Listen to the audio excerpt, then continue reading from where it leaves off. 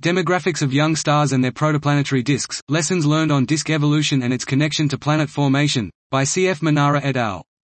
Since protostars and planets VI (PPVI), our knowledge of the global properties of protoplanetary and debris disks, as well as of young stars, has dramatically improved.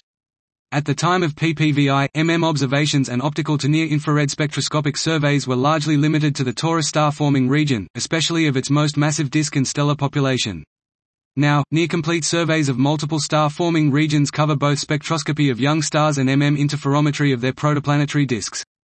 This provides an unprecedented statistical sample of stellar masses and mass accretion rates, as well as disk masses and radii, for almost 1,000 young stellar objects within 300% from us, while also sampling different evolutionary stages, ages, and environments. At the same time, surveys of debris disks are revealing the bulk properties of this class of more evolved objects.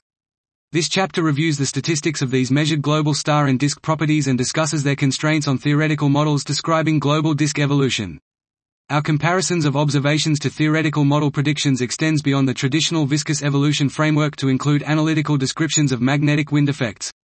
Finally, we discuss how recent observational results can provide a framework for models of planet population synthesis and planet formation. This was Demographics of Young Stars and Their Protoplanetary Disks, Lessons Learned on Disk Evolution and Its Connection to Planet Formation, by C.F. Manara et al.